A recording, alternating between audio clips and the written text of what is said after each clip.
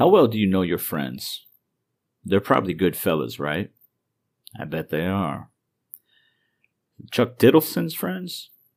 I'd use different words to describe them. So in 2016, the boys in Brown found Chuck chopped up in a Bangkok freezer. And when that freezer opened, so did a mystery. That's a murder mystery for the ages. It landed in the laps of Thailand's expats in 2016. There was a frozen, chopped-up body, passport forgery gangs, patpong and soy cowboy frauds, and a man who claimed he was CIA. And who was the victim? Chuck. Why was he in Thailand? See, he was a successful businessman in California before washing up in Southeast Asia. He loved trains. He built a publishing empire around them.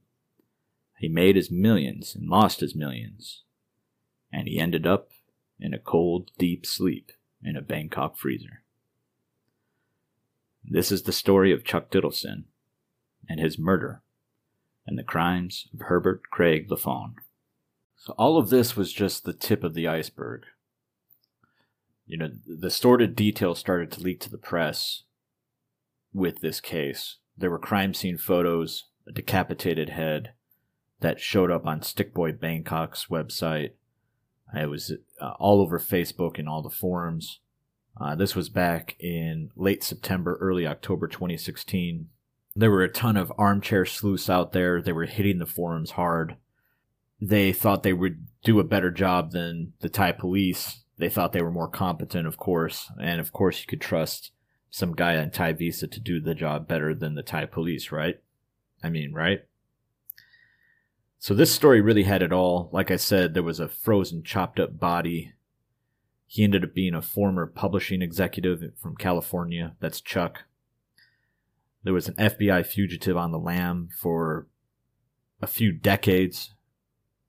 That's Herbert Craig Lafon. He claimed to be CIA when him and his crew would go down to the bars on Soy Cowboy and Patpong. When the police raided the house, there was a shootout with the police. Chuck's body was found in the autopsy to have been jacked up with truth serum. When they raided the house, there was a ton of meth, there was fake passports, and some of them could even be tied back to known terrorists who were working with Al-Qaeda in Pakistan. So all of this was happening late September, early October 2016. There was a flurry of stories as that happens, as it's common in the Thai press, in the English language press. And then around mid-October 2016, the story just blinked out of existence. There was basically radio silence from that point on in both the Thai and English language press until about December 2017. And that's when the main suspect, Lafon, was sentenced to 43 years in Thai prison. He was sentenced for concealing a corpse, weapons charges, narcotics, and fraud, not for murder. So after that, there was about a 3-year break between that and when I started to look at the story, and there was basically nothing written about it since then. I've looked into this case pretty extensively, and basically nobody had touched the story. Absolutely nobody since around the end of 2017 when Lafon was sentenced.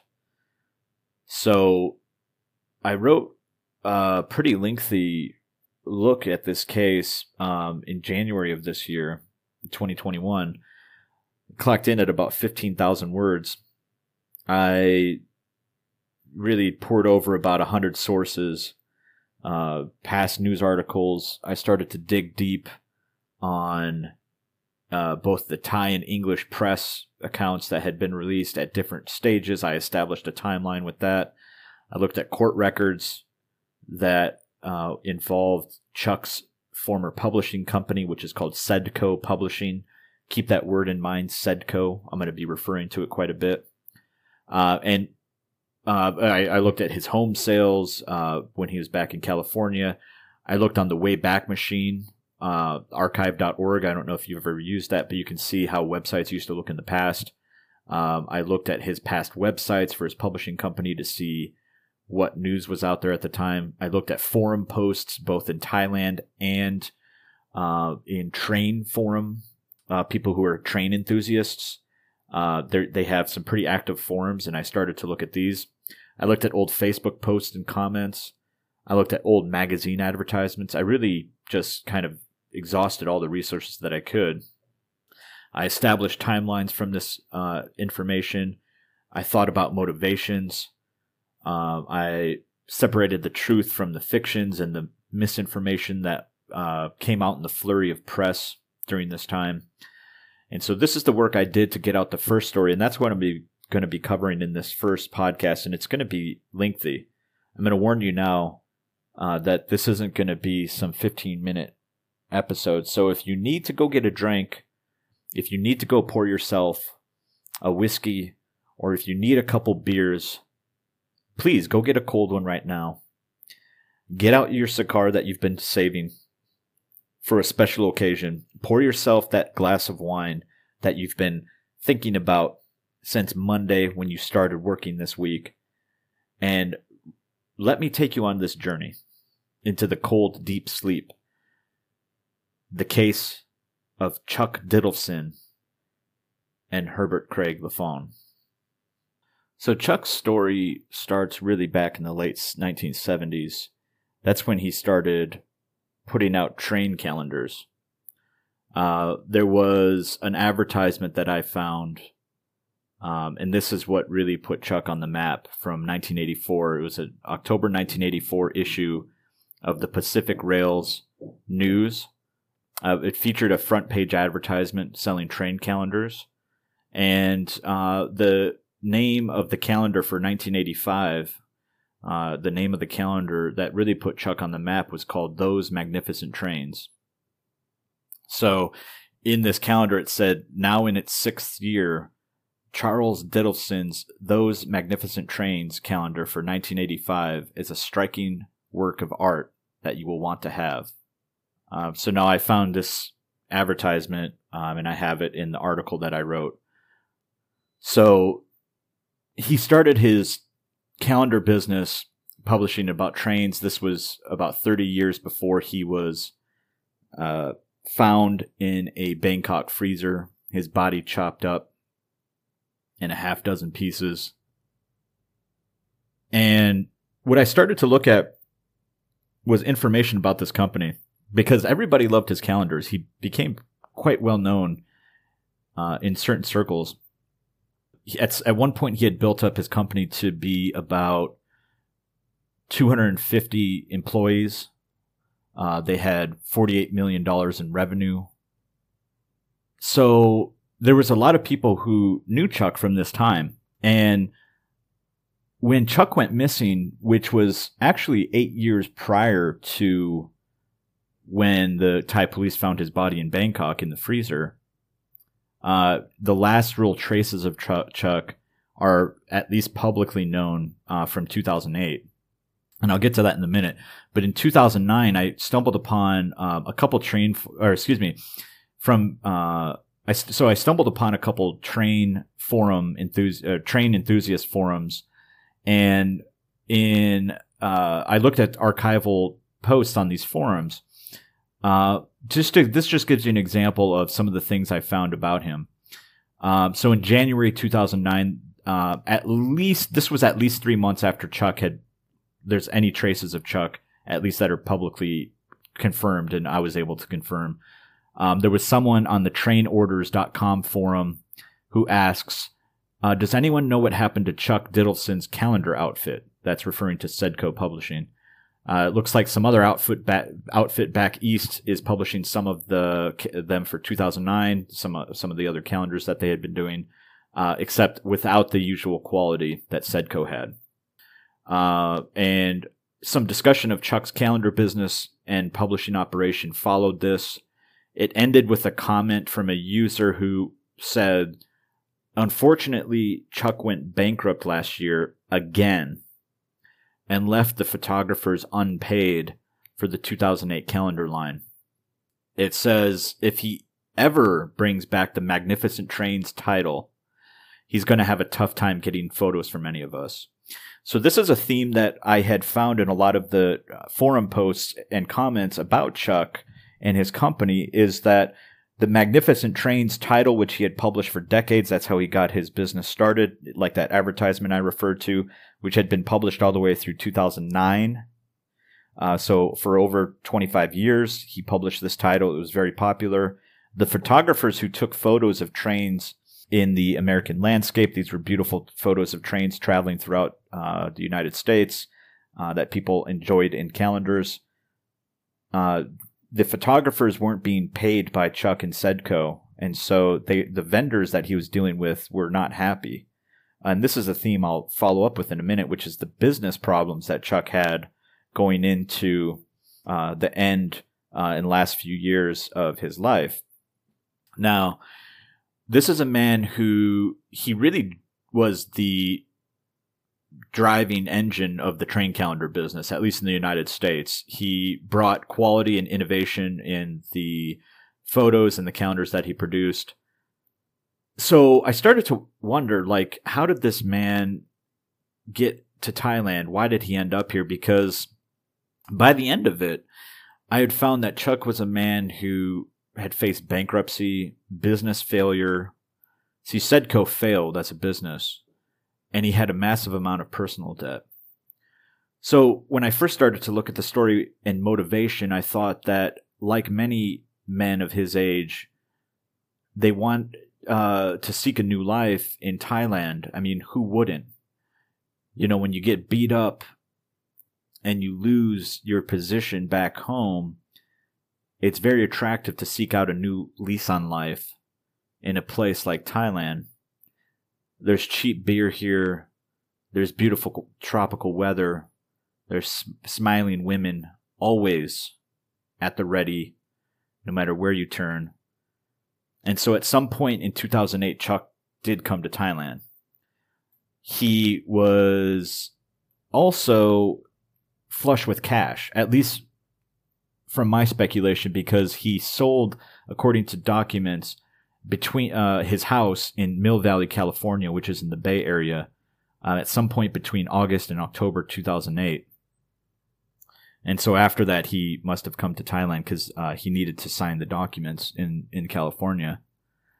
Most of the articles and things that were written about the Chuck Diddleson murder really focused instead on the alleged killer, Herbert Craig Lafon.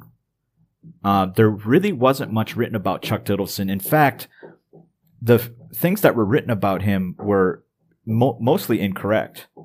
There were stories that came out at this time that Chuck was a Hungarian national because when the autopsy was done, they found that the man who was found in the freezer was a Hungarian, according to the DNA results. And so when this hit the Thai news, the English language press copied it. And even in some train magazines, they said that he was Hungarian. There was basically not much follow-up on this in the English language reports in Thailand, like in The Nation and the Bangkok Post. A lot of them ended their coverage saying he was a Hungarian. Some of them corrected and confirmed that he was American. There was a lot of confusion about his identity, and we'll get to that here in a little bit. But I started to think about how Chuck and why he came to Thailand and how he got wrapped up with Lafon. And I started to think about Lafon's motive if he was the killer. Because the way it's been told, Chuck's body was found September 23rd in 2016. And the circumstances around the discovery are a bit strange. So this is what happened. The police raided the home of Lafon. It was a shop house. After they received a tip from another American named Donald Kramer. He had been nabbed with a forged passport on September 15th, 2016. And Donald told the Thai police that he had bought the phony passport from a shop house on Sukhumvit, Soi 56. So the police raided that home, And they, at the time, were just looking for a passport forgery operation. That's why they raided the house. When they knocked, LaFawn answered, and once he saw it was a raid, the cops were greeted with gunshots. So LaFawn did manage to wound one tourist cop in the shootout. So when officers started to search the house, they found the fake passports, which is why they raided the house. They found the equipment and tools to make them. They found various firearms illegally in the possession of the people in the shop house, which and they also found a lot of drugs, which was meth. So there were two other Americans in the shop house as well. One is named Aaron Gable. He was a 34-year-old, or he is still alive, but at the time he was 34 years old. He had a Thai wife and a daughter, half-Thai daughter. There was also a man named Jim Egger, who was 67 at the time. He was a former oil executive. He had moved to Southeast Asia to become a palm oil consultant, according to the press and his LinkedIn, so he had spent quite a few years in Southeast Asia, in Indonesia and Thailand. So the big surprise, though, came when the cops opened the freezer in the back room, and this is when they found a body chopped up into 6 pieces, head chopped off, decapitated. It was frozen solid, and each of the body parts was stuffed into black trash bags. So on the spot, LaFawn, Gable, and Egger were all arrested on charges related to the weapons, the drugs, and the dead body found in the home. Now, photos pretty much from the bust and the discovery were released, and they were leaked, and they hit the internet, and the story just started to take a life on its own at the time. So in the autumn of 2016, late September, the expat forums, TikTok, Thai Visa, Facebook, etc., were basically lit up with speculation about what had happened. And there was a great deal of skepticism about the Thai's police's ability to solve the crime. The problem is, if you look at the initial reports that came out, there was a lot of confusion. You see, I'm referring to the main suspect who's still sitting in a Bangkok prison to this day, who was sentenced to 43 years. See, when the initial reports came out, the basic facts about who this man was were not so clear because he was living under assumed identities. He was actually known as Peter. That's how people in Bangkok knew him, people from the bar scene. He had passports that identified him as British, Irish. So as the days went on, reports came out and they reported that he was a British man. Finally, after some time, it was determined by looking at working with American law enforcement that he was actually Herbert Craig LaFawn, who was an American and who had been on the run from FBI for some time. It also took a couple weeks for the Thai police, who were working with American law enforcement at this time, to conclude that Chuck was the victim. And so really the only clue that they had that was made public was that basically helped them in their early identification efforts, was that the corpse was wearing a T-shirt with the Sedco logo. So the publishing business that Chuck had started and ran for his entire life, the body in the freezer was wearing the T-shirt Sedco. So the last day of his life, the man that was found in the freezer, he also wore a T-shirt with the logo of the business that he had, the publishing business, and that was what was found. So one of the really odd pieces about this story regarding LaFawn's motives was that there was a Thai police psychologist who early on came out with a theory of the motivation of the killer, which was that the killer was having a homosexual affair with the victim, and basically the lover's attachment to the victim basically stopped him from disposing of the body. Because if you think about it, why would a killer keep a body chopped up and frozen in a freezer? And it was later determined that LaFawn had bought that freezer 8 years prior. So police believe, this is how the story goes, is the police believe that the man found in the freezer had been there for perhaps 8 years and had even been moved from another location to the one on Sukhumvit 56, where the house was raided. So if that makes sense, basically the body could have been kept for 8 years. It was chopped up. One would assume that if you wanted to get away with the crime, you'd have disposed of the body piece by piece. There would have been ways to do that, feed it down to the monitor lizards down in Lumpini Park, or, get rid of them bit by bit. But that did not happen. The body was kept in the freezer, and, people on the forum trolls really got a kick out of this, that there was a Thai police psychologist who had come up with this theory about homosexual attachment to the victim. And I'll get to this later, but keep this detail in mind about perhaps the deviant nature of these guys, and Chuck included. See, Chuck isn't as stainless as a victim as one would imagine. So when LaFawn was interrogated, he confessed that Chuck had owed him about 2 million baht, which was about $60,000 at the time. And this is the motivation for the killing. Now, LaFawn, a little bit about him, because I kind of glossed over this a little bit. There was a lot written about LaFawn, and this is what really dominated the headlines. And this is where the kind of like the press and kind of like the people who were interested in crime and everything, they really latched on to LaFawn, because he had been a fugitive wanted by the FBI for credit card fraud since 1979.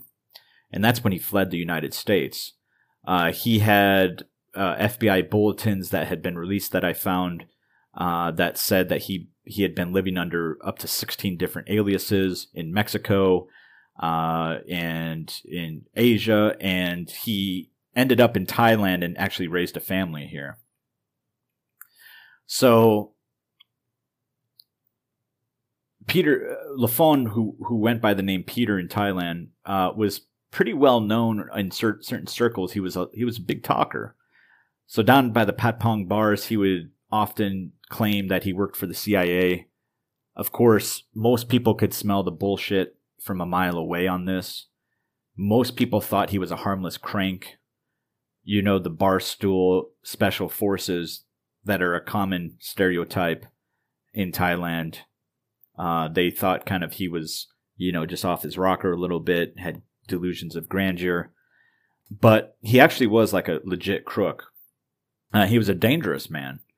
In fact, when police tried to bring his ex-wife, who was Thai, in for questioning to at least build a little background about his character, she refused, and she cited that he had threatened her in the past, and she was deathly afraid of this man, LaFawn.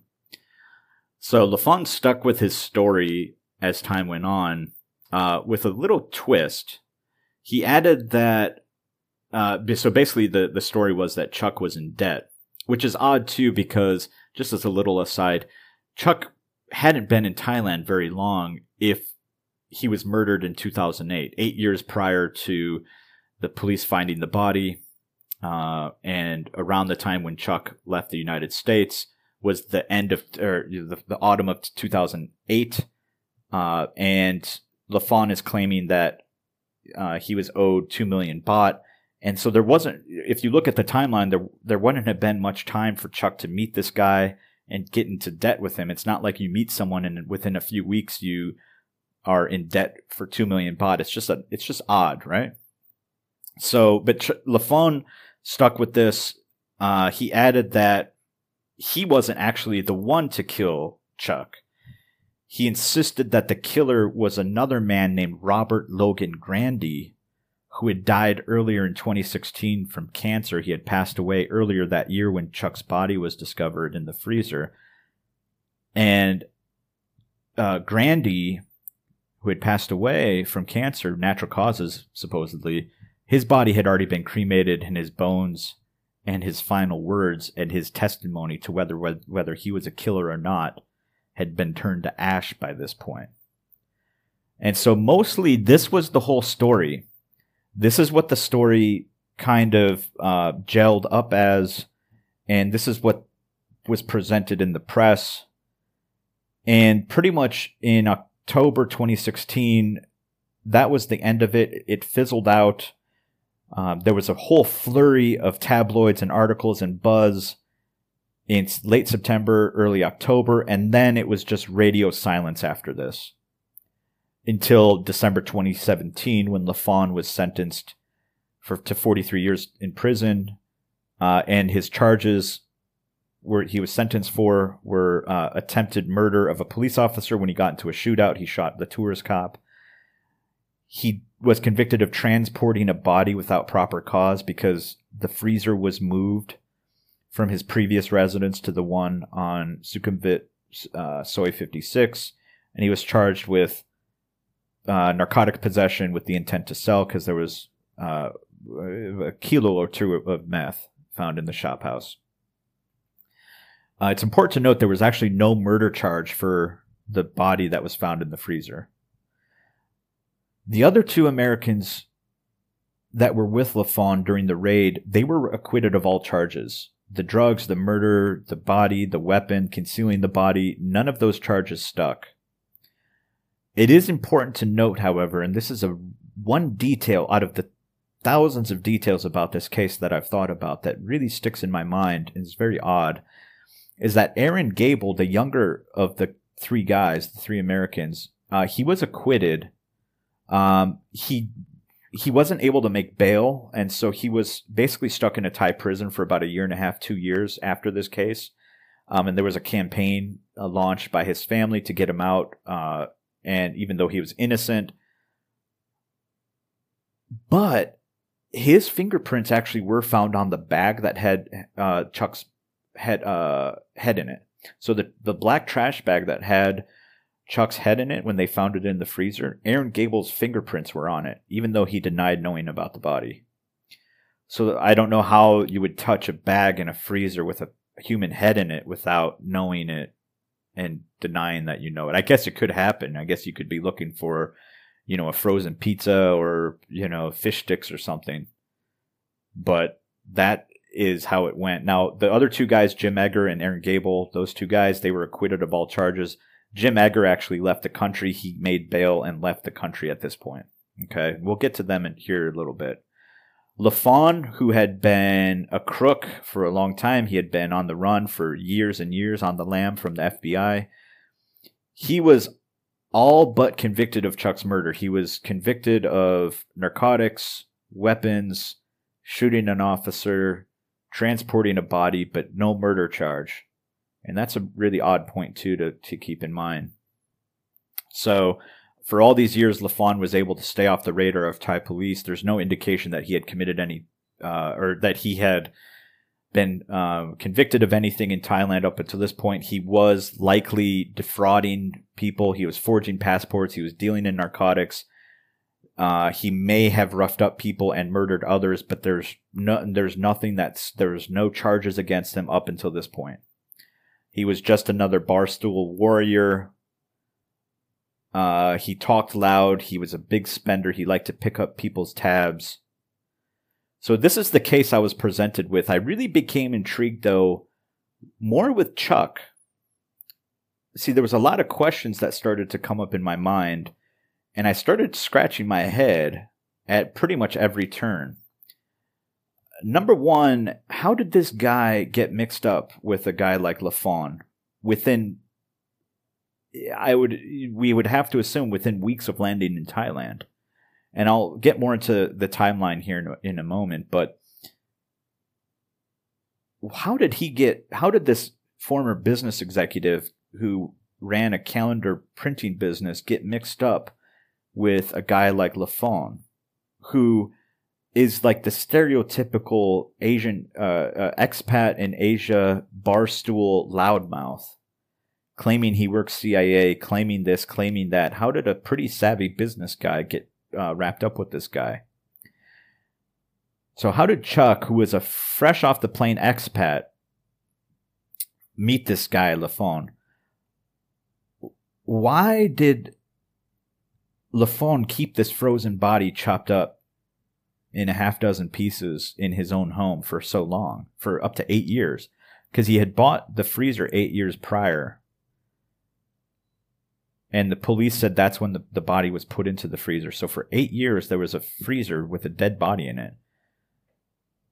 That's another question. Another question is, how did Chuck die? See, because he was found with truth serum in his body in the autopsy. And what was the real motive? Because LaFawn said it was for debt, that Chuck owed Grandy, this guy who had died from cancer, he owed him money. Why was Chuck in Thailand in the first place? When did he arrive? What did his last weeks and months look like? Some of these questions I do have conclusive answers for. Others, I don't. And the first time I wrote, or when I first put out the first story, which was 15,000 words back in January of 2021, I had a lot of questions about Chuck, and a lot of those have been answered in the months since. And I'll get to this in a part 2 about his background, more that revealing stuff, but I want to lay out the groundwork for that and kind of cover some of the first stuff that I covered in my first story. So the first place to start, I think, in this story is Chuck's business problems. And there was a lawsuit that's really illuminating about this with Sedco, his publishing company, and the issues that it had. So there was a court case, Charles E. Diddleson, Inc. versus Dai Nippon Printing Company. The details are pretty tedious. I'm just going to sum them up very quickly. Basically, Sedco, doing business, Sedco had, the publishing company had filed a lawsuit against the American division of Dai Nippon Printing Company in the San Francisco courts. The Dai Nippon was a Japanese printing company, long-standing. Chuck's company, Sedco, put forth the claim that there was fraud and negligence on behalf of Dai Nippon. This is from business deals that took place between November 1999 and June 2000. You see, Chuck's company hired Dai Nippon to print calendars for his business at Dai Nippon's Hong Kong printing facilities, and it was supposed to be to Hong Kong printing standards. So the lawsuit alleged that the breach of contract started in January 2000 after the deal was inked and continued during the entire duration of that deal, and claims that Dai Nippon didn't print the calendars in Hong Kong, that they ended up printing them in mainland China, and ultimately there was an inferior product delivered to Chuck's calendar business, and this led to financial issues because they were unable to sell the calendars, and that they were of such poor quality that they had to be returned. And this led to delays for Sedco to deliver products to his clients and customers, which at this point were retailers and stores throughout the United States. The Sedco claimed that they tried to sell the calendars, but they could not be shipped out. This significantly hurt their sales. They tried to recoup a judgment from the costs, including damages and interest on damages and fees and punitive damages due to the fraud. There was 98 different court actions that followed over the next 3.5 years after this. And a counter complaint was filed by Dai Nippon in January 2002, which basically is that Sedco wasn't paying their bills to Dai Nippon for the services and product rendered. And there were some interesting facts I found in these court records. One is that Sedco in 1997 had revenues of $45 million. And by 2001, these revenues had dropped to 28 million. So at this time, Sedco was not just publishing train calendars, even though that's kind of how they started.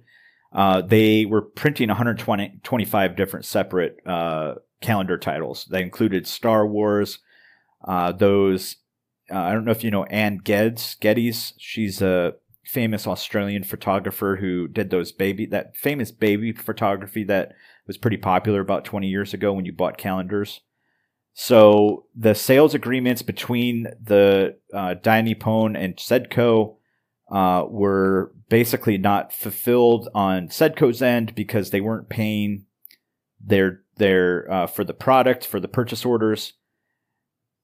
And so invoices weren't getting paid by this time in the company. And this ties back to that one photographer that had worked for Sedco, or at least was sending photographs to Sedco, who was not being paid, and said that a lot of photographers weren't going to work with Sedco anymore because they weren't getting paid. So there was kind of like a hint of business troubles around this time. Basically, at the end of the day, what happened was Sedco had pretty much a crazy just run of business into the late 90s. They were making a lot of money. They started to drop off. Revenue started to decrease. There was some articles that I found that were published in the late 90s interviewing Chuck and his company, which was in the Bay Area of California. There was one quote that said, "When I started doing Sedco, I was working out of a bedroom in my house. Then I had 140 employees. That was in 1998. And then now they have 50, and that was in 2003. So they went from 140 employees to 50 in 5 years. By 2003, most of their business was calendars. They still were producing many different types of calendars. They had the Star Wars calendars. They had Queer Eye for the Straight Guy. They had the baby calendars. And so this, in the background, this court battle between Dai Nippon and Chuck's company had been waging and raging. And the cross complaint that Dai Nippon filed against Sedco resulted in Sedco getting a court-ordered judgment against Sedco for the total amount of $470,000. And so by this time, the complaint from Dai Nippon stated that a manager from their company in December 2001 had gone to meet Chuck, and Sedco requested that a payment arrangement had at this time to allow for payment for the product of $50,000 weekly. Sedco's debts were about $2.5 million to Dai Nippon. Dai Nippon rejected this offer. They didn't believe that Sedco could generate these sales. And so there was $470,000, which was the balance. That was the part of the judgment. And then there was another $930,000 in fees and court fees, etc., that they had to be paid. So it was a total judgment of $1.4 million. This was from August 2005. So by August 2005, this judgment had been levied against Sedco, and you would figure a company that still had revenues about $20 million in annual revenue could have prepared and braced for this. But this is what happened on July 27th, 2005. There was a story in Publishers Weekly, which is kind of like a industry magazine for publishing. And it read, "Sad diary entry, the calendar maker Sedco closes." And it states that Sedco quietly shut its doors and reportedly let all staff go. A main company number has a message that Sedco's office is no longer open for business. People who inquired to the company lawyer have not been returned. So calls to the lawyer have not been returned. And so pretty much coinciding with this court judgment, the company had failed, and Publishers Weekly described how, according to Sedco ex-employees, that Chuck was engaged in erratic behavior for the weeks leading up to the company's closure. He would call company-wide meetings to announce his retirement, and he called another meeting that claimed that he was fighting against hostile takeover. He even said he'd cover the payroll himself for the employees. The HR manager at Sedco told everybody to leave the office. The article said that employees stormed Chuck's office, even though it was locked, and he rejected a deal for stakeholders to buy the company. People weren't paid for weeks. So this was what happened at the end of Sedco. And it must have been hard, if you take a step back and think about it. It was a hard fall for a company. At one point, they had dominated the publishing industry for calendars, especially around trains. They had gotten the licensing deals from Star Wars and Lord of the Rings and Charlie's Angels and Queer Eye for the Straight Guy and those cute little babies in flower pots to publish those calendars as well. And I would imagine, if you take a step back and think, that Chuck must have taken this business failure hard. And I think anybody would. You just need to, read about the things that people do when businesses fail. Some people do take the final step of suicide. Some people start to engage in fraud to keep the business afloat. You see, Sedco just wasn't some business. This was really his baby. He started it as a side hustle in a spare room of his house, and he grew it to be a massive publishing empire for calendars. He took a lot of risk. He followed his passions. This was truly like the American dream, right? He had grown this business by his own two hands. And I would imagine that losing a business like this was like losing a child. But the best entrepreneurs out there, they fight. Even after a loss, they keep fighting. They reinvent themselves. They don't give up. And that's what Chuck was. He was a fighter. We only really have one interview on the record with the man, and this was from that 2003 article that I quoted. But the actions that Chuck took after the demise of Sedco tell the true character of this man. I don't think he was going to give up. It wouldn't be an easy fight, but on those train forums, which I had mentioned earlier, you see the comments there flooded in once news hit of Sedco's bankruptcy. So I found one post on a train forum on July 30th, 2005. So this was right smack dab between the days that Sedco's offices closed and the day that Dai Nippon won their court judgment against Sedco. So this is right around that same time, in that same week, 2-week period. There was a guy or a user on trainorders.com, the train enthusiast forum, who said, and this was, the topic was Sedco, the calendar company, bankrupt. This was the thread. See, because Sedco was a well-known name in the train enthusiast industry and hobby. So it said, my local newspaper had a front page story this morning about Sedco closing its doors. Unclear whether it is permanent, but apparently Sedco is in serious trouble. They did some nice railroad calendars. Another person replied and said, that's really a shame. My wife and I used to enjoy his calendars. And another person quoted an article from a local newspaper, the Marin Independent Journal.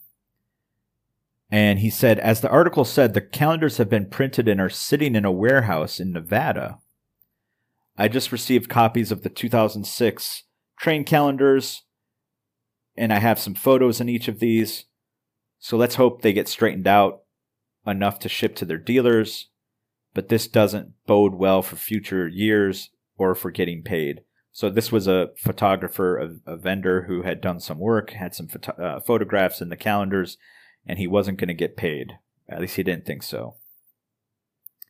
So Sedco wasn't paying. They weren't paying employees. They weren't paying photographs. They had a judgment against them from a Japanese company. Another person jumped in and said, poor sales probably did them in. I know some who boycotted the company products due to their attitude. Due to their attitude, he says, due to their attitude. Another comment says, I've had an 18-year business relationship with Chuck, and I'd like to say that he has always been cordial, honest, and great to deal with. He's been one of the few people that I've been comfortable with using my slides for publication, as they've always come back to me in timely fashion in the same shape as when I lent them to him. I wish him the best. And see, this is the interesting thing.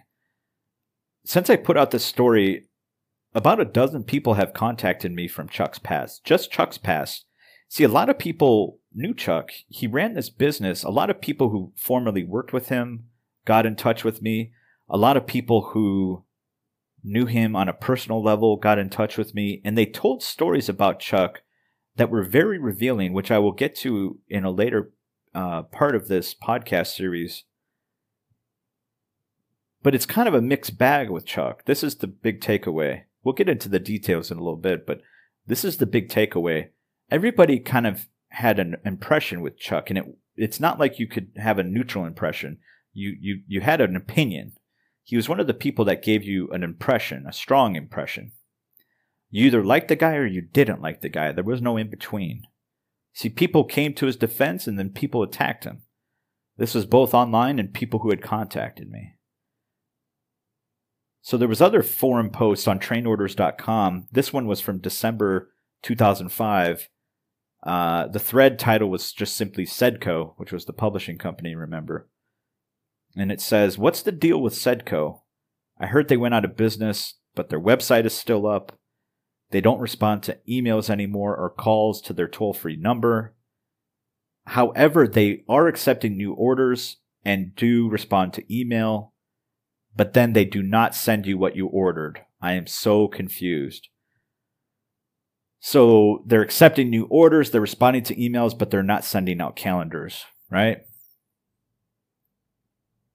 Another comment in this thread goes, a long and sorry story, not unlike a soap opera. Now remember, this is in 2005, 3 years before there's any last traces of Chuck, and 11 years before they found him in a freezer in Bangkok. Now listen to this comment. This was on a forum from 2005. A long and sorry story, not unlike a soap opera. The company is bankrupt. It's in the hands of a receiver. The court fight continues. I did read a fairly comprehensive summary of the situation recently. Was it in a Bay Area newspaper? Anyone have the link? And this was from the Marin Independent Journal, which was from July 2005. There's a quote from the article again, which goes, it's been a bizarre month at San Rafael calendar maker Sedco Publishing. A struggle between the company's founder and an alliance of its largest shareholder, and who I will comment on here later. But keep that in mind. There was a large business partner with Chuck. And okay, so the article continues. And some creditors has devolved into an ugly battle over how to get the company out of millions of dollars in debt and who will lead it in doing so. A judge appointed a bankruptcy trustee this week to run the company's books. In the forum, the trainorders.com forum, it says Diddleson is trying to make a comeback with a new calendar company next year.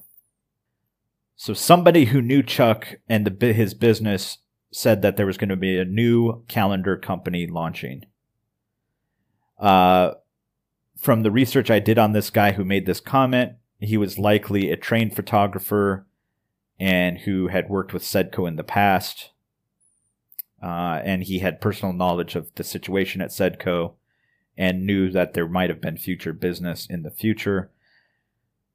So Chuck had his supporters, he had his detractors. He had his fans, he had his enemies.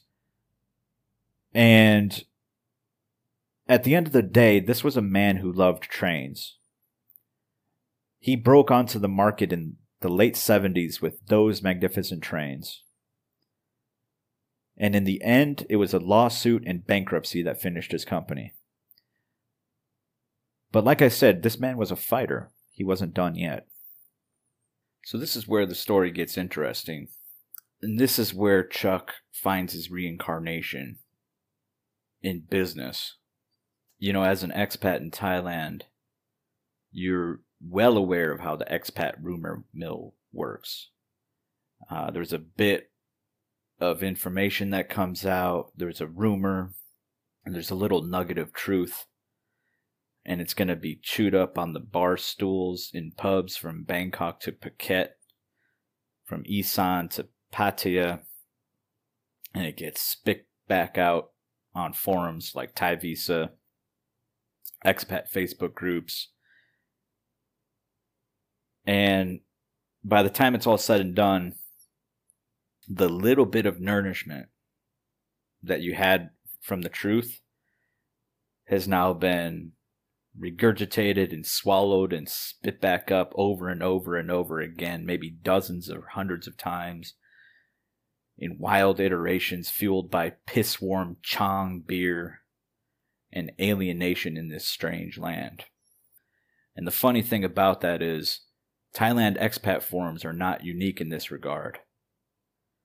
Some wish that they were. Some wish that the trolling peanut gallery on Thai Visa and Facebook groups would make for an easy scapegoat, so that one could feel superior in their outlook and their understanding of the land of smiles. Because we're all experts behind our keyboards, right? But I digress.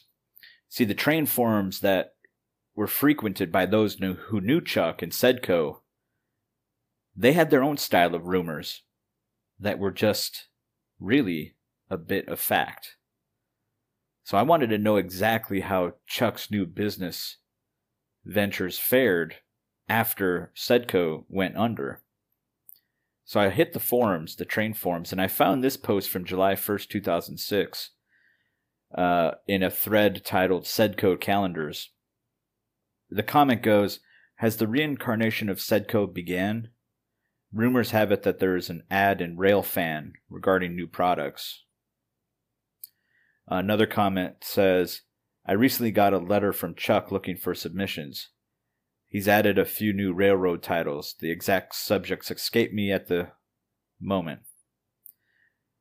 Another comment said, "There's a full page ad on the rear cover of the August issue of Railfan." So there we go. There's a magazine called Railfan. Chuck's advertising in it in 2007. It's for the 2006. It's for the 2007 calendar collection. Looks similar to Sedco calendars of the past. The website name seems to allude to a Sedco past, and the website was cedrr.com. And there's finally another comment, which this explains the domain website name. And the comment goes, "Not necessarily. CEDR is an acronym for Charles E. Diddleson. That's his initials." And the comment goes, "Duh, that was CED and Sedco. Can you tell I'm jet lagged?" So Sedco was Charles E. Diddleson. That was his initials. So that explains his company name. Sedco is Charles E. Diddleson Co. He launched a new website after Sedco fell called cedrr.com. RR would be railroad. See, Chuck wasn't done. Sedco Publishing might have been done. The dozens of employees at the office were done, but not Chuck. So I started to turn over more stones. I found more legal records that gave more of a clear timeline as to what Chuck was doing and when in his business. It's a fact that he launched on August 1st, 2006. He filed articles of incorporation for the Mill Valley Licensing Company. This was with the California state, and the governor at the time was Arnold Arnold was the governor at this time, just for a little background there. He named himself as the primary agent, the director, and the officer of the company. The address was listed at 119 Bayview Drive, Mill Valley, California. That was his home for decades. And so up until 2006, that address can still be tied to him, which was 2 years before he presumably came to Thailand. So we're establishing more of a timeline here. It's a residential address, that home. It's a beautiful place overlooking the Bay Area. You can see pictures of it on the article I wrote. It's really quite a beautiful place. And if he would have kept it until now, the price must be just out of control. Real estate is out of control in that area. Later in 2006, in December 29th, right before the end of the year, documents were filed keeping the Mill Valley Licensing Company current with California Business Filing Protocol. The same was done on September 12th, 2007. There was no change in address, no change to the business. So all the way up until, and this has Chuck Dittleson's signature on it, we can conclusively say that as of September 12th, 2007, Chuck was still living at that Mill Valley, California address. He had not moved to Thailand yet as of September 12th, 2007, because his John Hancock, his signature was on these documents. In fact, it's not until about a year later that his Mill Valley home sold. But I won't get ahead of ourselves just yet. We can't follow Chuck to Thailand because, you see, remember, Chuck was a fighter. So he was working on getting this new business off the ground, this new publishing business. There was another clue I found. This is where that clue about the website, cedrr.com, was helpful, because I was able to take that and go to the Wayback Machine and see what was selling, what he was selling, and what the website looked like. So I was able to get screenshots. The domain is actually for sale for $4,000. You can go buy the domain. Some people are into like this kind of stuff where they like to own memorabilia from like murder victims and like serial killers and stuff. So if you want Chuck's old domain, if you're really into this story, you can go buy it for $4,000. This story might turn into a movie one day. Who knows, right? Chuck's story might turn into a movie. If I get the story out. Here's the thing. I just want to comment on this. The reason why I'm covering Chuck's story is I feel a personal connection with him at this point. I feel like whatever happened to him, we need to know the truth. I've looked into this man's story, and he was a public figure. He was a businessman. He was interviewed. He was well known. And I believe we need to get to the truth of this, because I don't know if the story that's been told is the truth. And I think there are people out there that know what happened. So maybe one day people will talk. And some people have talked. That's the interesting thing. I've gotten a lot of people get in touch with me.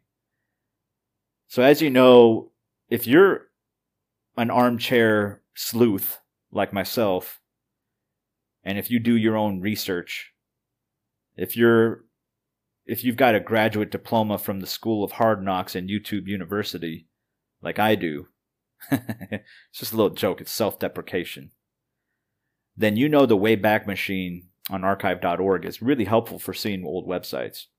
So what this website does is it gets screenshots from websites from the past 15 years, I think, is how far they go back. They go back pretty far.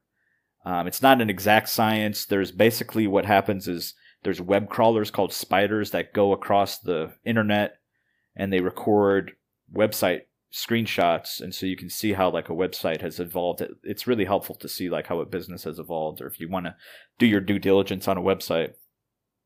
So the earliest record on the Wayback Machine of cedrr.com, remember this was his second company, his new website. This came from January 1st, 2007, which was 4 months after Chuck filed paperwork to get Mill Valley Licensing Company started.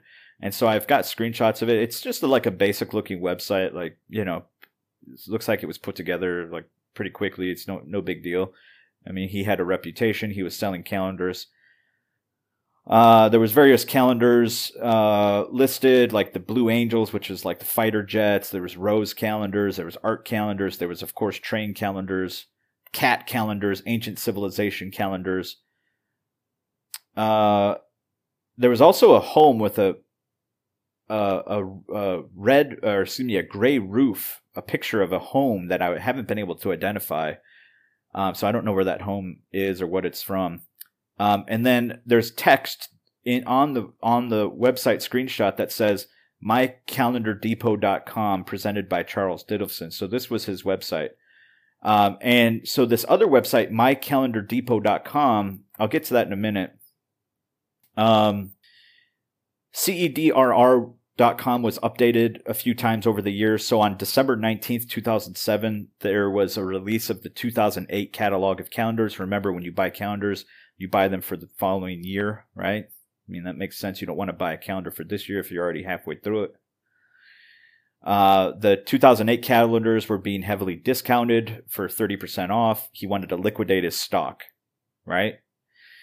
I don't know who was printing the calendars, where he was getting them. I believe they were being stored in Nevada. I have it on fairly reliable sources that he was probably storing them in Nevada. He has business addresses associated in Nevada, outside of Reno, I believe. So this website was live at least through January of 2008. And the last captured record of it was February 19th, 2008. And this is where it simply reads, "We are closed for business." So by January 2008, the website was still up. By February 19th, 2008, there's a screenshot on the Wayback Machine that says, "We're closed for business." No other contact information is provided. That message remained for at least 2 months until April 20th, 2008. And now the text reads, "We are closing the CEDRR.com web address. Leftover stock of train calendars is available by mail order on our main site, mycalendardepot.com. By September 17th, 2008, CEDRR.com is fully offline." So that's it. I can basically line up timeline with that website. By September 17th, 2008, the website is offline. So I would presume that on April 20th, which is when the website was last updated, Chuck was still updating it, so he was still live by that point. By September 17th, 2008, the website is offline. But then there are other clues. On the other website, he had linked to this one, which was the mycalendardepot.com site, which he directs people to. That's his main site. So I ran this URL through the Wayback Machine, and it had the same layout as CEDRR.com, the same photos, everything, the same copywriting, everything was the same as everything, same, not different. All right. On March 19, 2008, there's a web capture of mycalendardepot.com, and the same simple text appears. It says, "We're closed for business." So on March 19th, 2008, My Calendar Depot also is closed for business. And at this point, the average armchair sleuth would stop right here. And this is what separates me from you. This is why I do what I do and you do what you do. This is why you listen to me and I do the stories. Because I didn't stop right here. I started to look more at more captures. Okay? I found one dated May 14th, 2008. And the website comes back online. It no longer says we're closed for business. All the photos, the copy, the calendars, the layout, everything is back. But there's one addition. It says in bold red lettering near the top, it says, "We're sold out of stock for the 2008 calendar line except for train calendars. Online ordering is not currently available. Our 2009 line should be posted sometime in August 2008. So this I add to the timeline. So it's another notch in the timeline.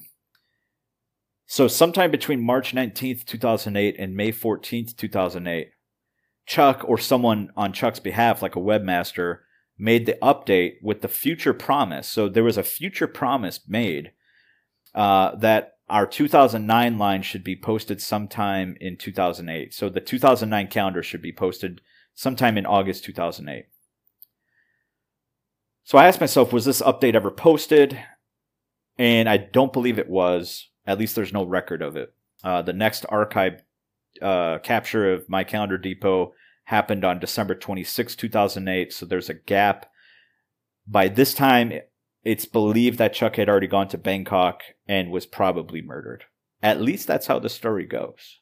Remember, I'm laying out how the story goes, not necessarily what the truth is. This is how the story goes. He probably had went to Thailand and Bangkok at this time. Okay? We do know, however, that, and keep that in mind, this is all part of the story. Be very open-minded as you continue on with me.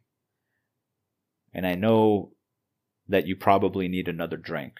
So if you need to go get one, if you need to go get another cold one, if you need to pour another sang som, if you need a cigarette, whatever you need to do to follow along with me, please go do it. Come back.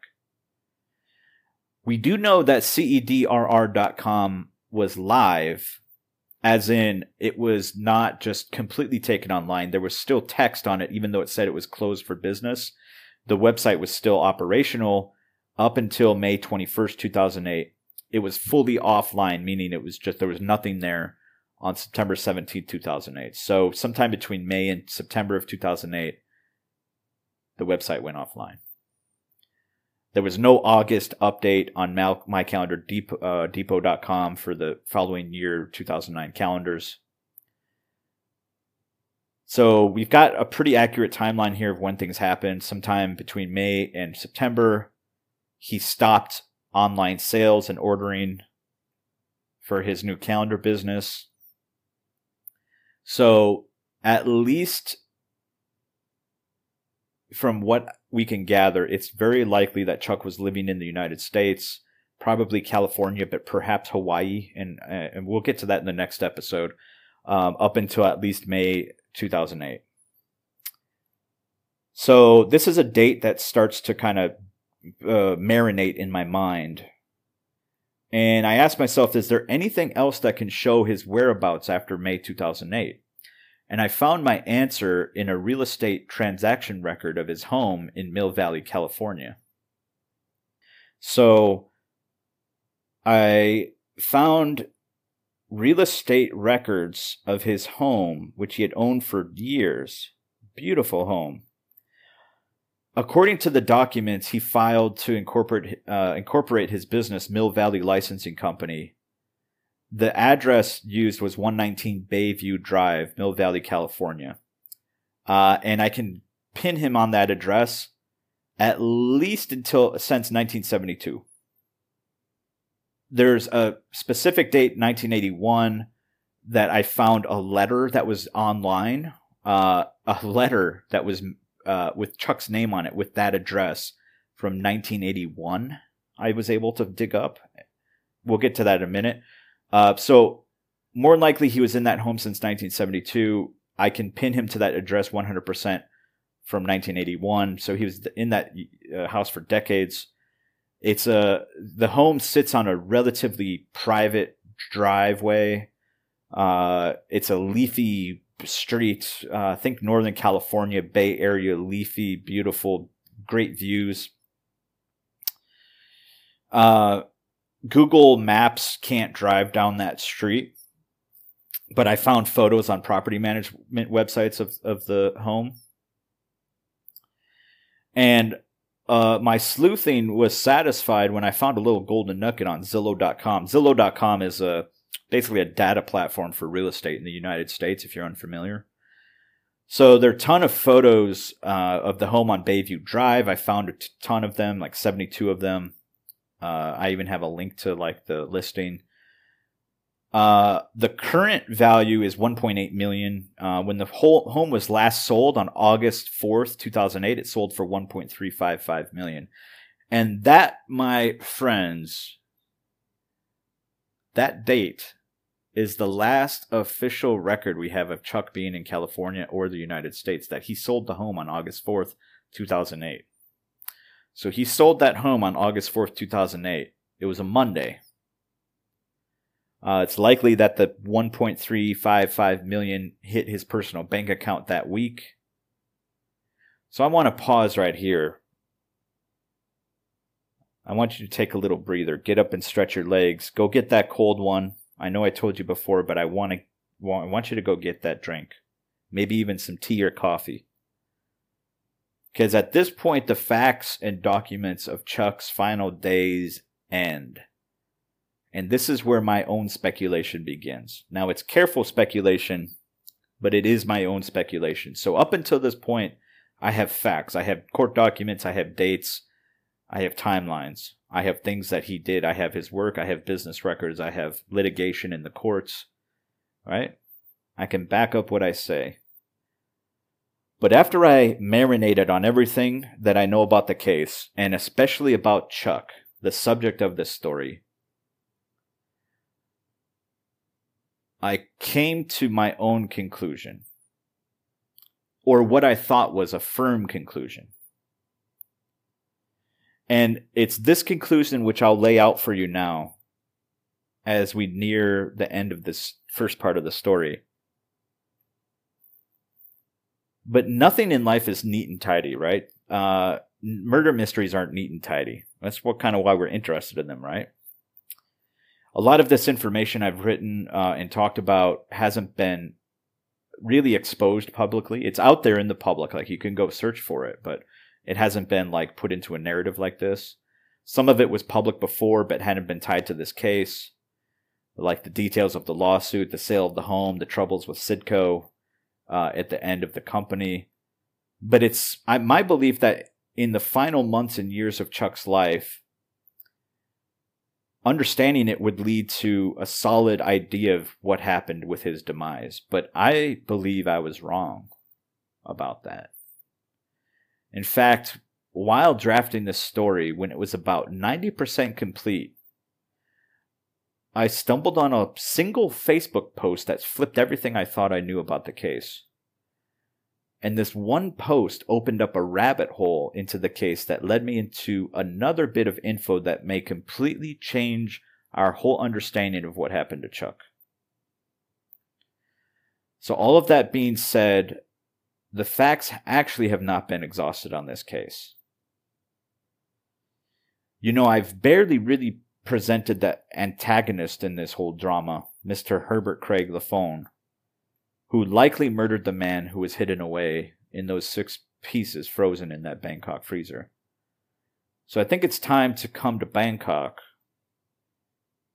and tuck into a dim-lit expat bar. Either on Soy Cowboy, Pat Pong. What's your choice? You've probably been in one or two of those before.